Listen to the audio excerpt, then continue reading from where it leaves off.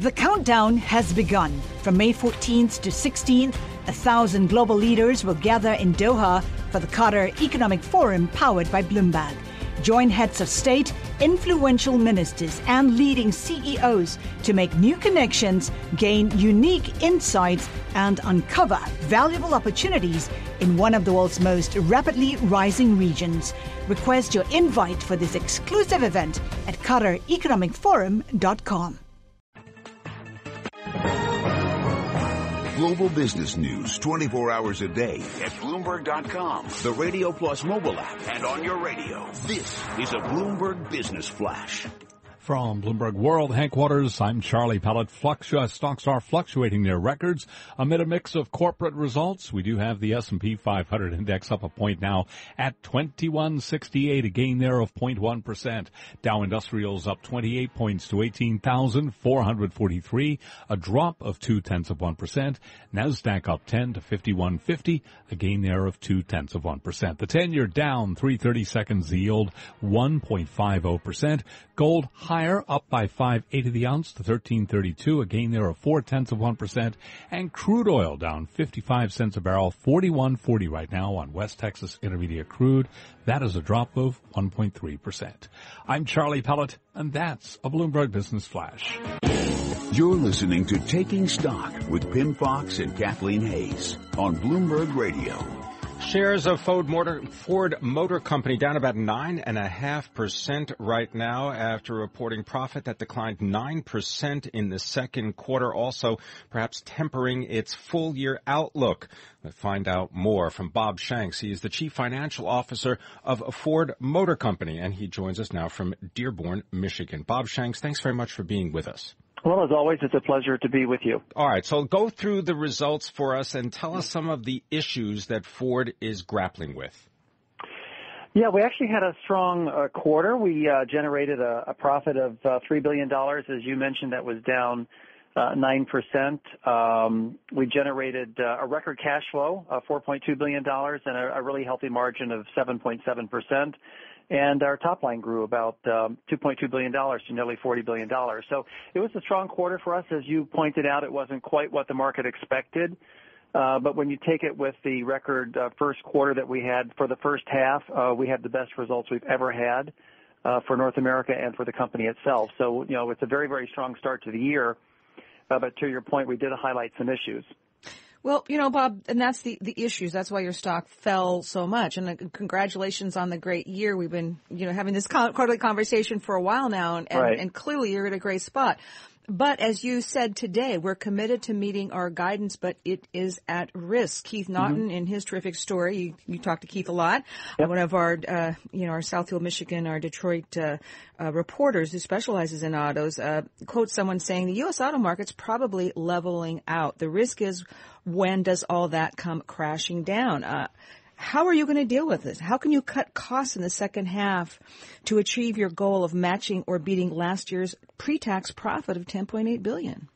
Well, we laid that out in the call today that we had with sell side and with investors, and we actually delivered about $1.6 billion of cost performance versus what we had planned in the first half.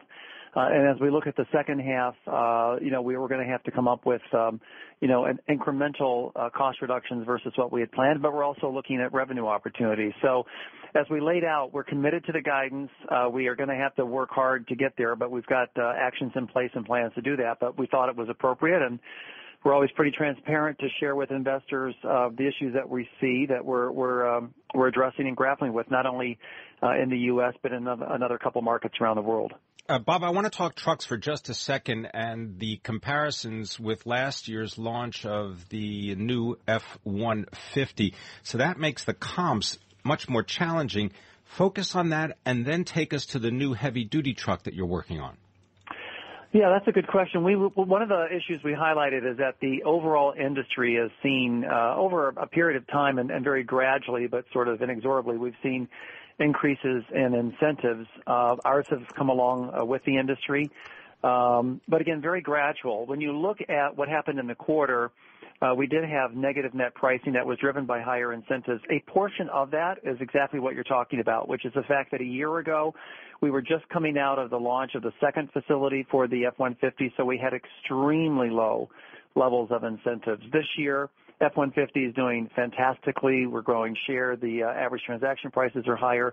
But in terms of incentives, incentives are, I'll call them normal. They're still very, very good versus our domestic competition, but they're normal, whereas last year they were pretty extraordinary because of where we were in the launch.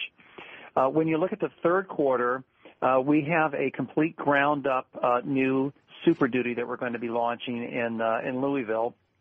And that vehicle hasn't been given such a change in 19 years, and we're going to be putting it on a new frame. It's going to pick up a similar aluminum body as we have on the F-150, new technologies, features, powertrain upgrades, and so forth.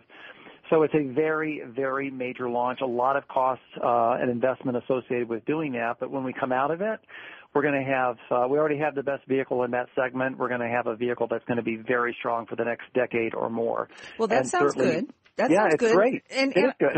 But how are you going to cut capital spending then? Because it seems to me part of that is going to be capital spending. You noted on the call today that it's being reduced to $7 billion this year from $7.7 billion. Right. How did you remove $700 million? How can you remove even more if you've got to ramp up your pickup truck output and innovation?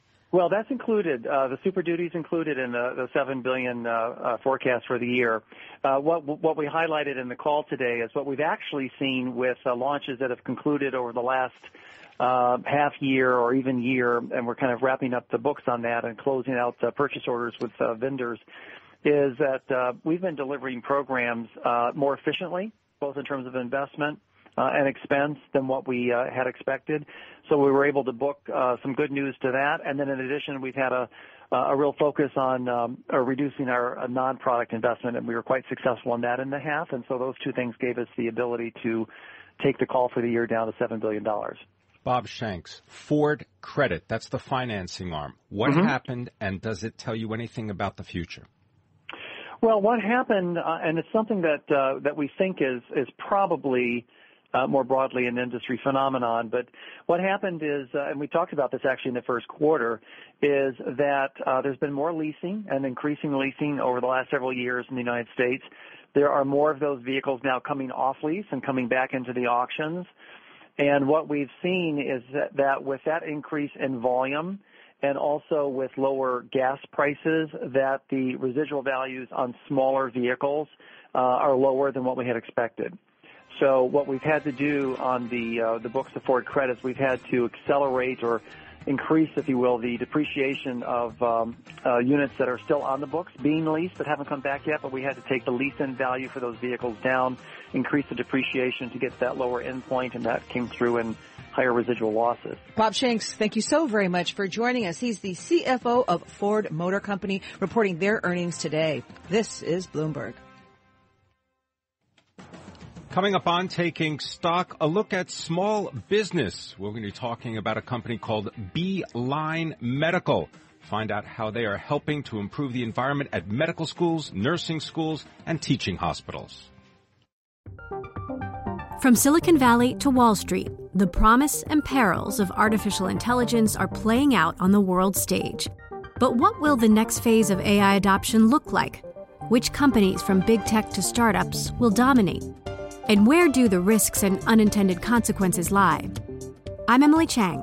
Join me at Bloomberg Tech in San Francisco, May 9th, to answer many of the industry's burning questions, alongside Snap's Evan Spiegel, Xbox President Sarah Bond, OpenAI's Brad Lightcap, top researcher Dr. Fei Li of Stanford, and many more. More details and just a few tickets left at Bloomberg.com/TechSF.